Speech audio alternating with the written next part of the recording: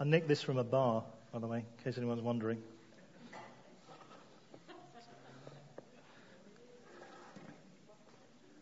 Very comfortable. I thought, that's better.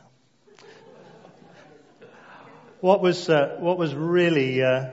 amused me, it will amuse some of you, this will amuse. Some of you, you'll go, what? Because you're just too young. But I mean, you're not too young, but you're too young for this to be funny. And I just decided I really need some help when I'm trying to kind of be at the front. And so I bought this, and about a week later, off on my Facebook feed, came a sketch by Dave Allen, who, you see, half of you are laughing, half are going, who, you know. And I used to love Dave Allen. It was just so funny. Some of my best jokes were I nicked from him. And so you can tell how long I've been using them. And I just thought I just need a little stand here with a drink on. Maybe not whiskey, but well, maybe, I don't know. So I'm working on that. Okay. Look at that! Brilliant. What's that? Okay. Yeah, not just a bit of ice as well. Okay. Hasn't that been really gentle this morning? It's been really kind of gentle. I just like us to be quiet for a while. So before I interrupt the silence and ruin it all, let's just be gentle and allow the Spirit to do what He's doing.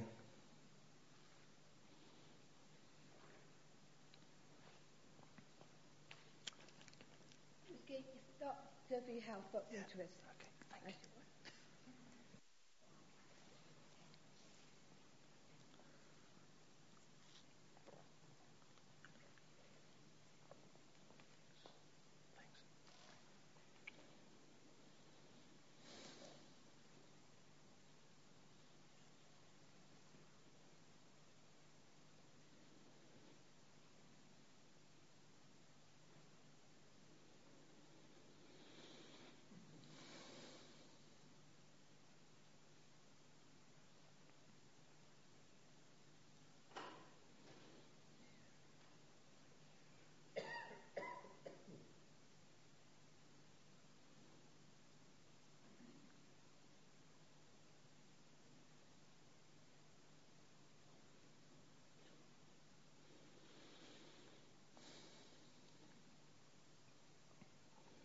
Holy Spirit, whatever it is that you are bringing to us from the Father's heart this morning, we just ask you to increase the measure of it.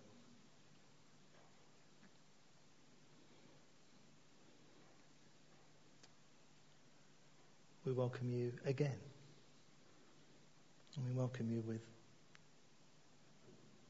a desire that you will change us. That you will change us to be more like Jesus. Amen.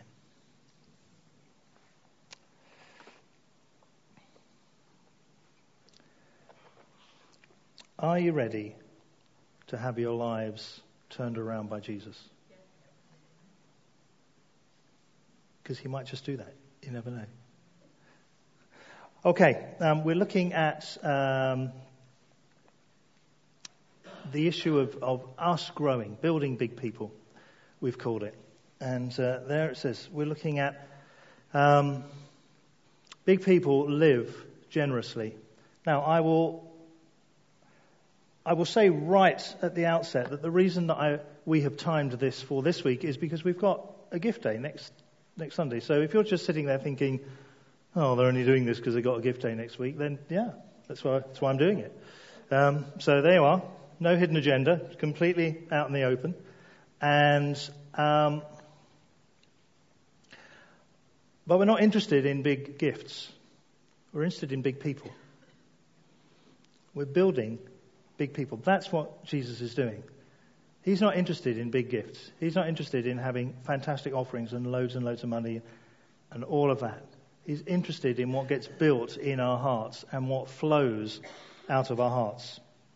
So it's big people who live with generosity. And one of the reasons that we've changed things around on Sunday mornings is that we want to try and demonstrate what generosity looks like on a Sunday morning as much as we can. We have limitations upon us, but it's generosity and hospitality. It's generosity of welcome. It's generosity of love and of friendship and fellowship and all of that. And generosity touches many things because big people live generously. In fact, big people live from abundance. If we believe in an abundant God, then we believe in living from the abundance that He provides. Wisdom is a gift from a generous God. Every word He speaks is full of revelation. Every word, because that's His nature. God is generous. There's no other way to see God. He loved the world so much that He gave His only Son. I mean, He gave. When you give something, you let go of it, don't you? You don't give it with strings attached. That's not a gift at all. That's a way of manipulating somebody. God didn't do that. He gave His Son. He gave Himself in His Son. And that tells us something about the nature of God. And so we are the ones who have encountered a generous God, and we are filled with the Spirit of a generous God, and we're called to follow the incarnation of a generous God, and we now are the incarnation of the generous God. So guess what? We have generosity on the inside. It's our nature. Why do we all enjoy giving so much? Why do we take care over things like presents and so on? We're not all perfect at it. Some are better at it than others. Some are really, really good at it.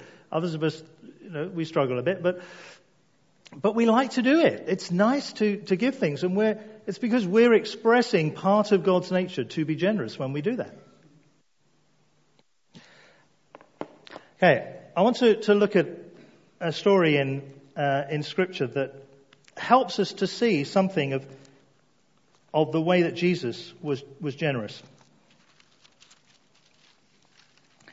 The feeding of the 4,000. There were two instances in Scripture where Jesus fed lots of people. And possibly you know that even though it says there was a feeding of 5,000 and 4,000, it was probably just counting the men. So there were women, there were children, there were families there.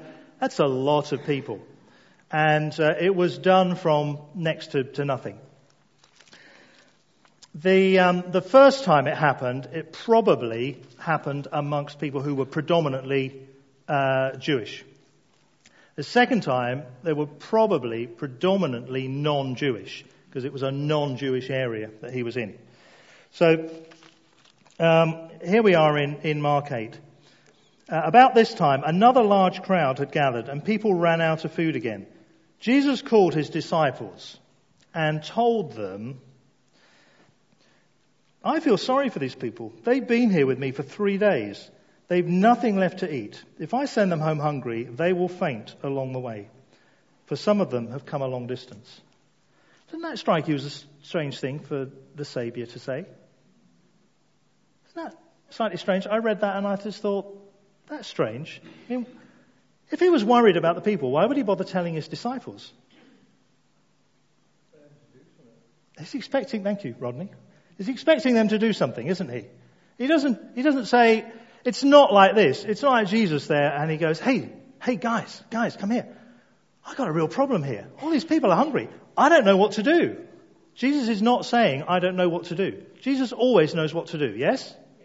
Yes. Jesus always knows what to do. When He asks a question, it's not because He doesn't know the answer.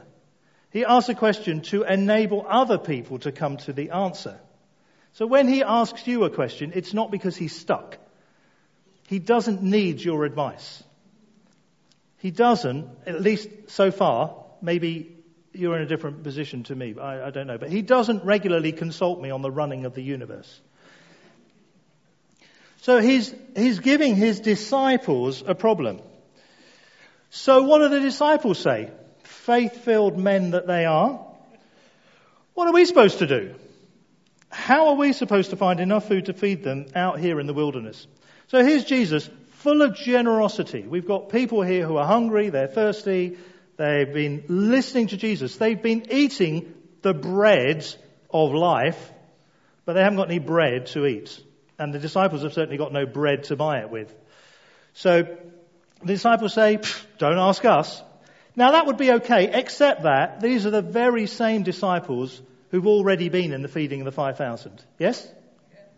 These are the same people who had the bread and had it in their hands and went, hey, look, guys, it's not stopping.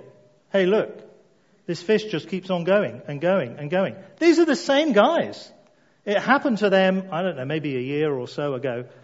And they're looking at Jesus now saying, I don't know. And looking at each other. A bit like those vultures in the Jungle Book, which is another kind of, if you're over 40, you'll go, oh yeah, wow. And if you're under 40, you'll go, what? And, but they're all looking around saying, I don't know. What do you want to do? I don't know.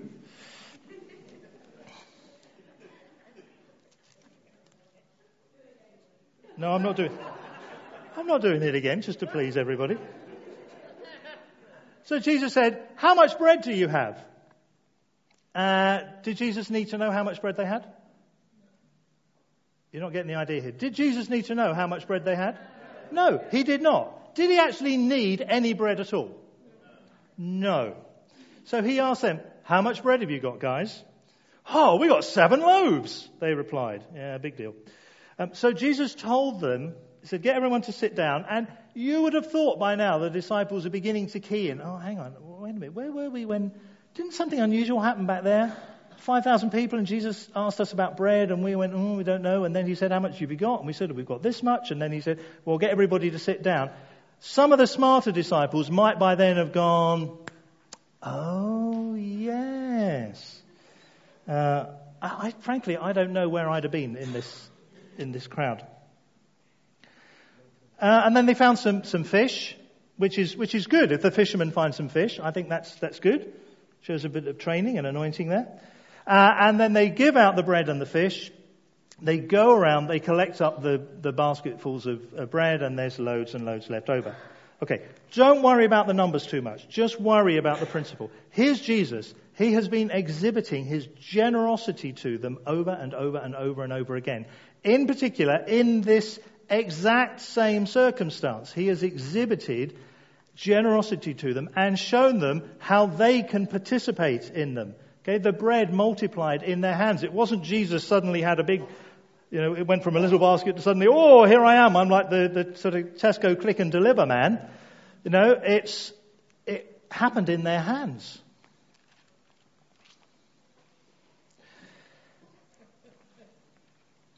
When Jesus met with a problem, he looked at it in a different way. He lived from the abundant supply that he had in heaven. He didn't live from the resources that he had on earth. Jesus didn't look at the 7 loaves and the few fish and go, oh, wow, this is a tough one. I mean, last time it was easier, guys, but this one's really tough. No, he didn't look at that. He looked at the resources in heaven. He invited his disciples into the same process. He invited them to look at the resources of heaven. But the disciples couldn't do that because all they were looking at was the need and not the supply. They looked at a lot of very hungry people. They did not look at the place where the supply was coming from to meet this need. Okay? That's a really important point for us to hang on to. Kind of stick a bookmark in that one because it'll come back later.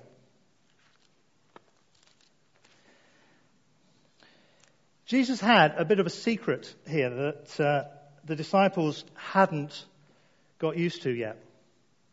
I'm sorry I keep having to turn around. I'm just checking that it's actually come up, otherwise it makes no sense really.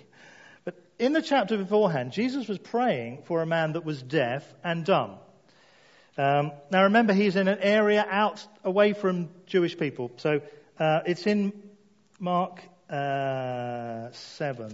Mark 7, where are we? And I'll read it. Mark 7:31. Jesus left Tyre, went up to Sidon before going back to the Sea of Galilee. So it's quite a walkabout, really, if you know the geography and the region of the 10 towns. A deaf man with a speech impediment was brought to him, and the people begged Jesus to lay his hands on the man to heal him. So Jesus led him away from the crowd. Do you know why Jesus led him away from the crowd? Because this crowd had no belief. This crowd had no faith. Jesus did not want to be surrounded by a bunch of people who were just looking and waiting to see, well, I'm waiting to see if it happens or not. Of course, we don't have people like that today.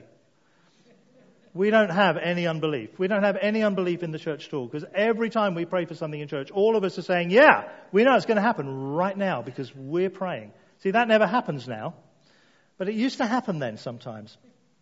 And so Jesus took him away from the crowd, and he put his fingers into the man's ears, and then spitting on his own fingers, he touched the man's tongue. Looking up to heaven, he sighed, and then he said something unpronounceable. Looking up to heaven. In the Passion Translation, which I think is possibly behind me, says he gazed into heaven. When I read that, it put a different slant on it for me.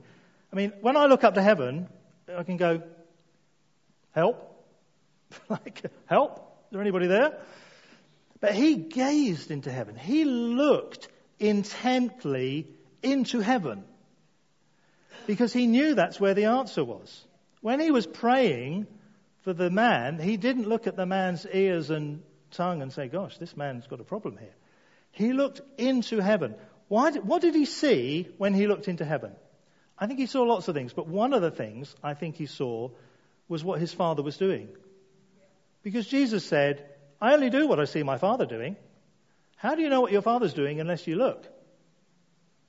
I don't know. If I'm praying, I tried this, because I read this a few days ago, and I suddenly saw something. I thought, Graham, you're an idiot. So I thought, when I pray for people, I'm going to try and look into heaven and see what God's doing. So I went to pray for Sonia the other night, and any of you know my medical history, you think, yeah, blood pressure. Graham's great on blood pressure.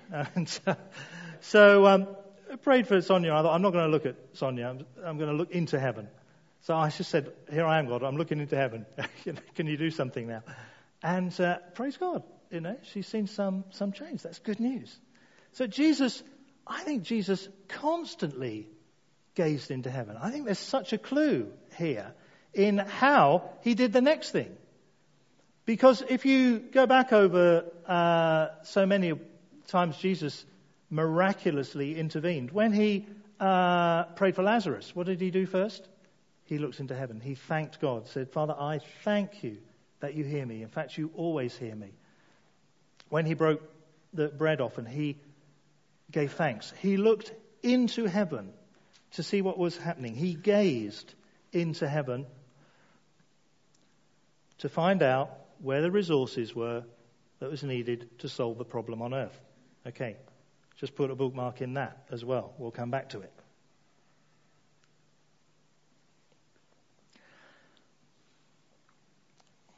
Generosity can show itself in many ways.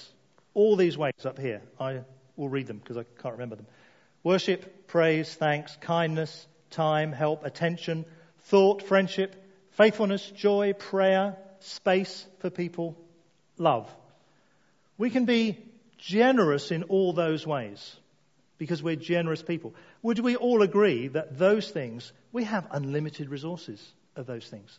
And if we need more, we know where to go.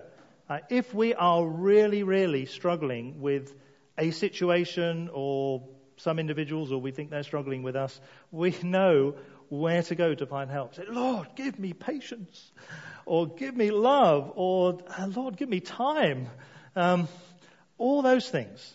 We know we've got infinite resources of those things available. You look convinced. So I'm just saying, yeah, okay, we all know that. But wise use of resources entrusts more resources to us. Wise use of resources entrusts more resources to us. So that's the principle, give and it will be given to you. So if you're somebody that needs encouragement, like I need encouragement. So do you know how I get more encouragement? I encourage people. I want to be the best, I may not be the best, but I want to be the best encourager I know. Not so that I can encourage myself, yeah, good job, Graham, well done. But so I can encourage other people, because I know what I sow is what I reap. What I give is what I get back. Jesus promised it's a good measure, pressed down, shaken together, poured into my lap, running over. There's a picture there of, they certainly used to do it at weddings, they possibly did it at other times as well, and they would literally pour stuff onto the bride, and they still do it in some cultures. They pin money to the bride. Ladies, if they didn't do that to you, go back, get a refund. Okay? Sounds like a lovely idea to me. But it's in giving that we receive. If we need to receive something, we don't just say, gimme, gimme, gimme. We say, give, give, give. That's the principle of the kingdom. That's why it's strange. It's topsy-turvy. It's upside down. If we want something given back, we need to give it away. That makes sense. It's the same with generosity. How do we become more effective transmitters of God's generosity into the world? Give stuff away. Give love. Give time. Give prayer. Give patience. Give gentleness, etc., etc. Okay, let's look at another parable Jesus talked from, Luke 19. Okay, the parable of, at least in this version, says the parable of the 10 servants. There are two parables that Jesus tells about masters giving money, resources, but is in particular money to servants and then going away and then coming back. The two parables are different. Some of them, well, they're all repeated at different times, but the two parables are different. And I'm not going to go into all the kind of differences now, but one of the big differences is the amount of money that's given.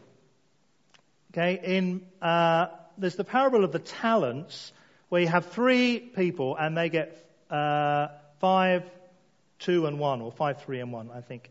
A talent, by today's equivalent, is a huge sum of money. I mean, it is tens of thousands. It's a year's wages. So we're talking serious amounts of money.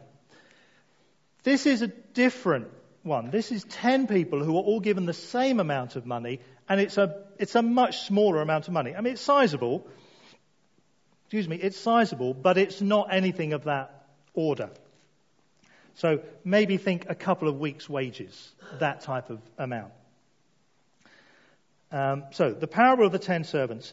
The crowd was listening to everything Jesus said, and because he was nearing Jerusalem, he told them a story to correct the impression that the kingdom of God would begin right away. So he's talking about stewardship. He's talking about how we care for something that's given to us, how we look after it.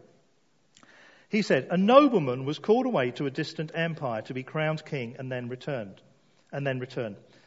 Before he left, he called together 10 of his servants and he divided among them 10 pounds of silver. So they had a pound of silver each. I don't know what that would be worth, a reasonable amount, but it's not a complete fortune. Saying, invest this for me while I am gone. Now, this guy's already rich, yes? Yes. He's got 10 pounds of silver to give away, yes? He doesn't need help investing, does he? No. No, we're following you, Graham. He doesn't need help. No, he doesn't. But he wants to see what these servants will do with it. But his people hated him, and they sent a delegation after him saying, we do not want him to be our king. It sounds like a few modern-day leaders, but Jesus often used paradoxes in his parables and contrasts and so on. So he's really talking about God, who's a good leader, a good God. But he's saying even for a bad leader, he's still generous. He gives a pound of silver. So after he was crowned king, he returned and he called in the servants to whom he'd given the money. He wanted to find out what their profits were. So he's not interested in how they've done it. He's just interested in what they've got. What have you got back? The first servant reported, "Master, I invested your money and I made 10 times the original amount." That's a good return. We've got some business people here. I'm not a business person, but I know that if you give somebody £10 and they go off and invest it and it becomes 100, that's pretty good, isn't it? So this guy had done the equivalent. "Well done," the king exclaimed. "You are a good servant. You've been faithful with the little I entrusted to you. So you will be governor of" what? 10 cities. 10 cities. He's governor of 10 cities. He's just given a reasonable sum of money, but not a fortune. He goes and he's got enough kind of gift about him and nous about him to be able to, he's worked out how to make money, basically. He can create wealth. This is a parable for those of you in business, in any sort at all. But it's a parable for all of us because he's saying, look, I only got a little bit, and because of the way I dealt with it, it became 10 times more. And because of his diligence, the reward to him was not a load more money. That's what happened in the other parable of the talents. They just get given more money. You made more money, you get given more money. This guy doesn't get given money, he gets given responsibility. He gets given the job of looking after 10 cities. Anybody here looking after 10 cities yet? No, nor me. That's quite a thought. If we're good with our resources, if we know where to go to see resources multiplied, if we know how to tap into the principles of God's kingdom so that things get multiplied 10 times, we get significant responsibility.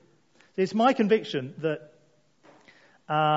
that's the job that God's given the church, is to be able to bring influence into large places of habitation. That's our job. Our job is to bring influence into Worcester. It's not to run Worcester. Okay, I'm not talking about Christians running everything. What I'm talking is about the principles of God's kingdom, what is good for people, including generosity, being so infused into the society in which we live that everybody benefits from it, whether they know God or not. Okay, that may be controversial to you, and I'm happy for you to talk to me about it. I just know I'm right because it's in here. I read it in the book. So there you go.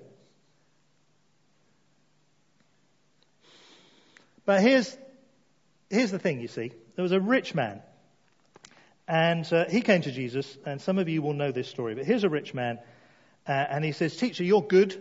I'm just letting you know, teacher, I think you're good," right at the start. He says, "Good teacher.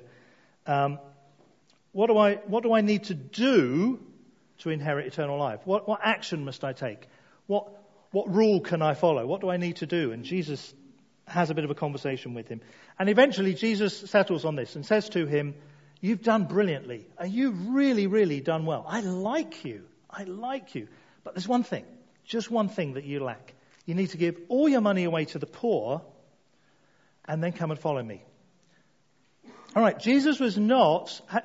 So we've just talked about people making money. Jesus was not being anti-money here, because you have to read on to find out why. Because then his disciples are going, "What? How come?" Because in those days they thought rich people were blessed by God. And the disciples have given everything up. And they're saying, "Jesus, we gave it all up. We got nothing. You make us go out with no bag, no food, no money, no anything, except sandals and a stick, and some clothes as well. They didn't have to go naked. Sandals and a stick. And so where does our inheritance come from? What's going to happen here?" And Jesus said, It's hard for people to enter the kingdom when they trust in their wealth. That's my paraphrase. It's hard for people to enter the kingdom. It's hard for people to live in the kingdom when they don't trust the king utterly. If they trust their resources, their effort, if they trust the work of their hands more than the one who made their hands, it's hard. So, I was brought up believing the wrong thing about this parable. I thought this was a parable against making money, which, when you work within Christian organizations, it's really easy to believe that. Trust me. But then you start to think sensibly about it, and you realize what Jesus is saying. And Jesus is not saying that the rich young man was evil because he was rich. He wasn't saying he was evil at all. He was just saying his trust was in the wrong place. Okay, file that one away. Hopefully we'll put them all together. Okay, now I am going to talk about the offering next week. So just to let you know, I'm not being subtle about it. I'm going to present some facts. Okay? This is scripture out of Isaiah. Generous people plan to do what is generous. They plan to do it. Generous people think ahead, how am I going to be generous?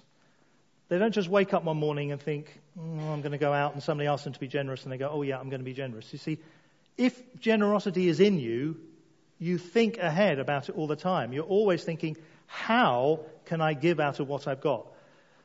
It doesn't matter how much we have to give, it's how can I give out of what I've got. Okay, these are some figures that we put together. There are no figures on them, but they are based on figures. So this is the total number of households in the congregation.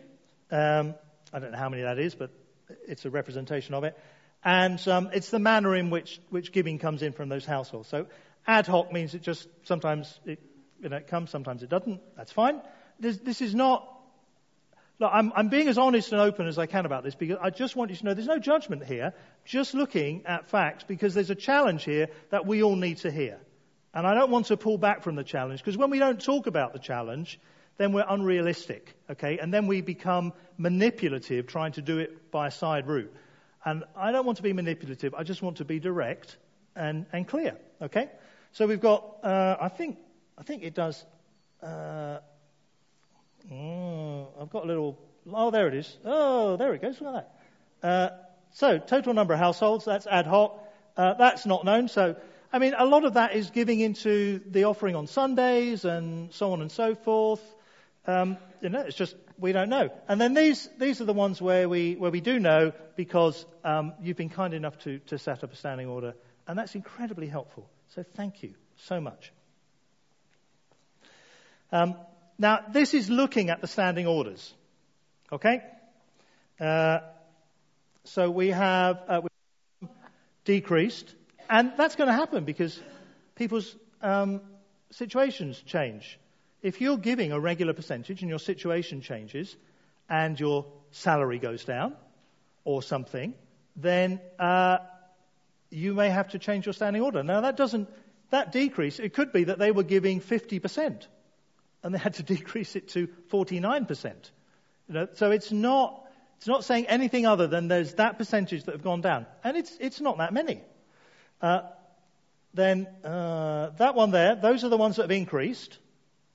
That one there, those are people who are no longer part of the church, or their standing order has stopped for some reason.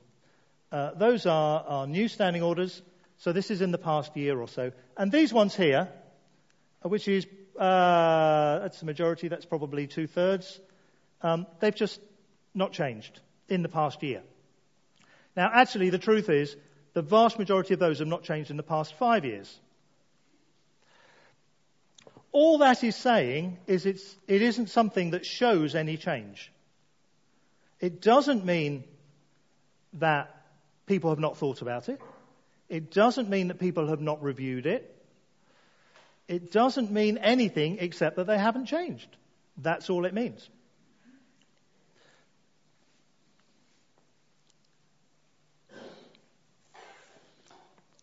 And so when we come to a gift day, it's an opportunity for us to gaze into heaven and see what God is doing for you and for me.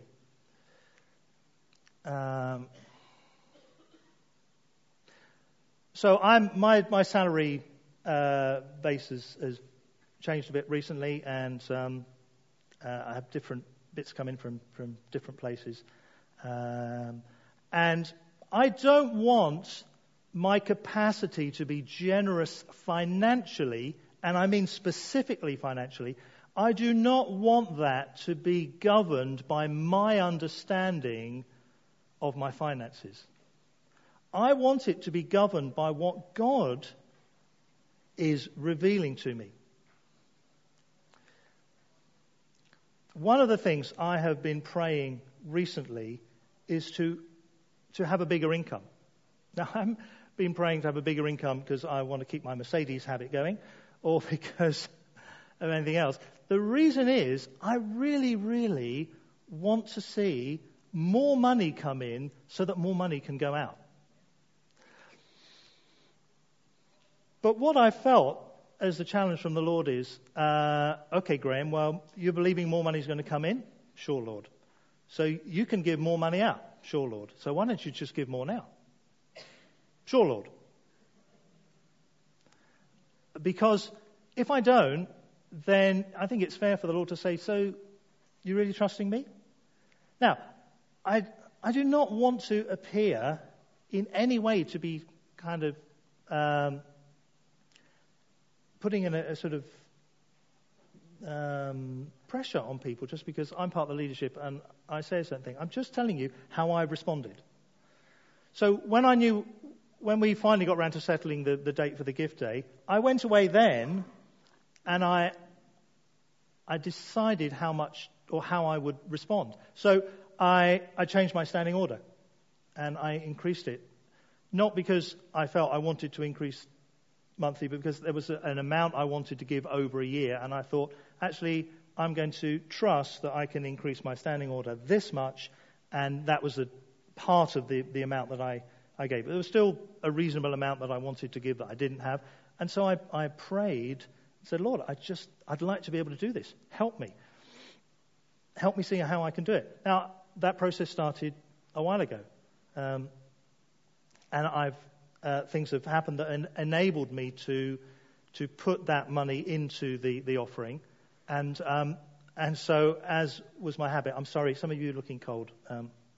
Just because I'm sitting here with a short sleeve shirt on with parrots all over it doesn't mean that I'm not cold either. Doing my best to get through. We'll be finished soon, promise. Where was I? Yeah.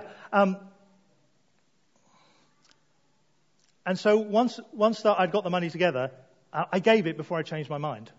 Because I know what my heart's like. I just think, oh, look, here's all this money. And do I need to give this much?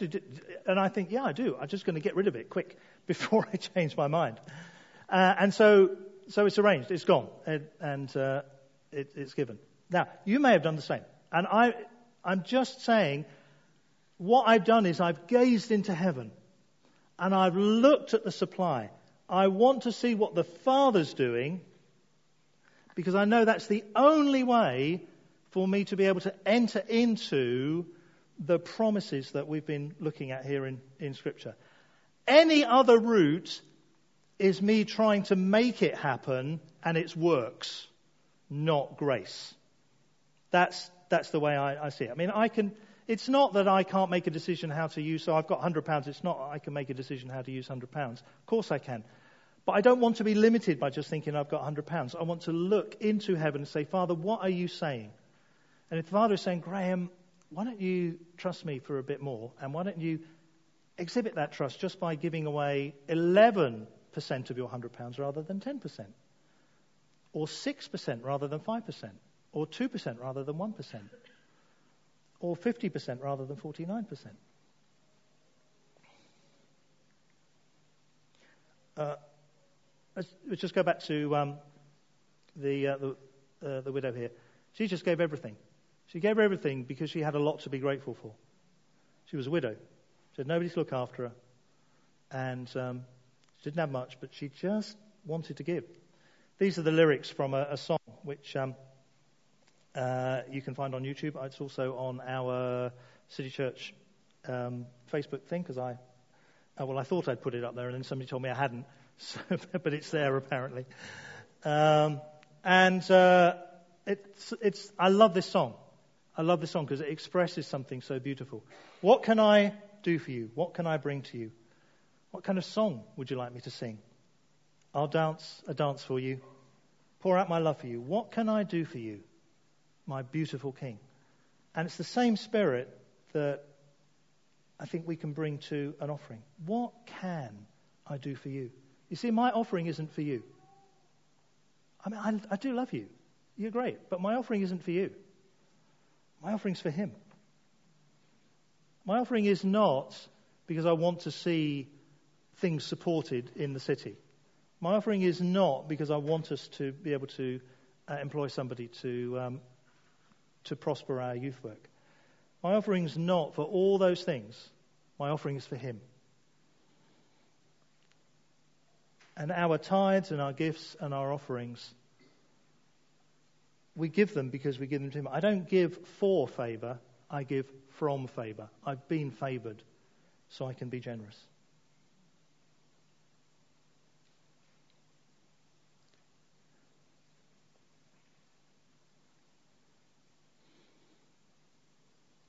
Okay, we're just going to respond quickly and then finish because it's cold and I don't want to keep people hanging around too long. That's okay. Perhaps we could all just stand up. I'll try as well. Stretch out our stiff limbs. If you're standing near somebody you know well enough, give them a hug, keep them warm. Hypothermia is not a gift from God. Okay, I'm sorry the heating's not on. A few things we can have a conversation with the school about. Okay, let's just respond to the Lord.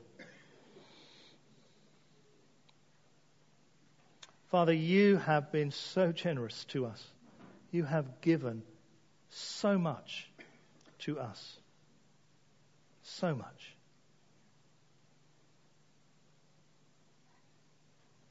Salvation itself.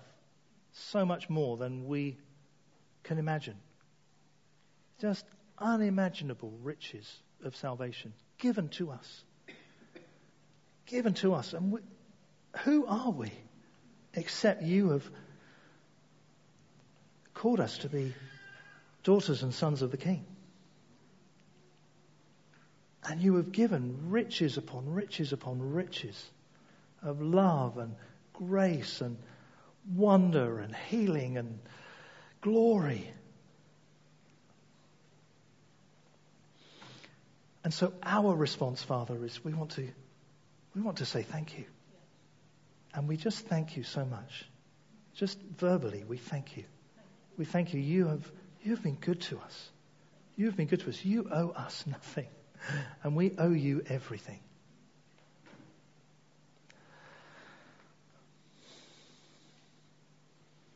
So, Father, will you enable us to gaze into heaven, to see what you are doing, and to respond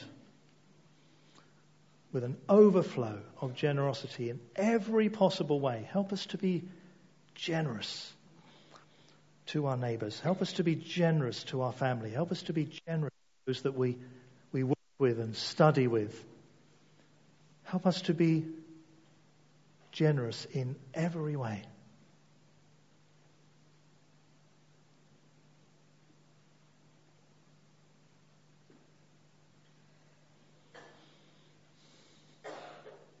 I had the distinct sense earlier while Steph was leading of all of us literally being surrounded by an abundance of precious jewels. Just overflowing, just poured out around us. and us not realizing. We just didn't know that it was there. And I sense what the Lord wants us to know is people just gaze into heaven and see what it is that you've got. Because it's incredible. Absolutely incredible. Okay. Amen. Steph, do you want to finish off? Thanks.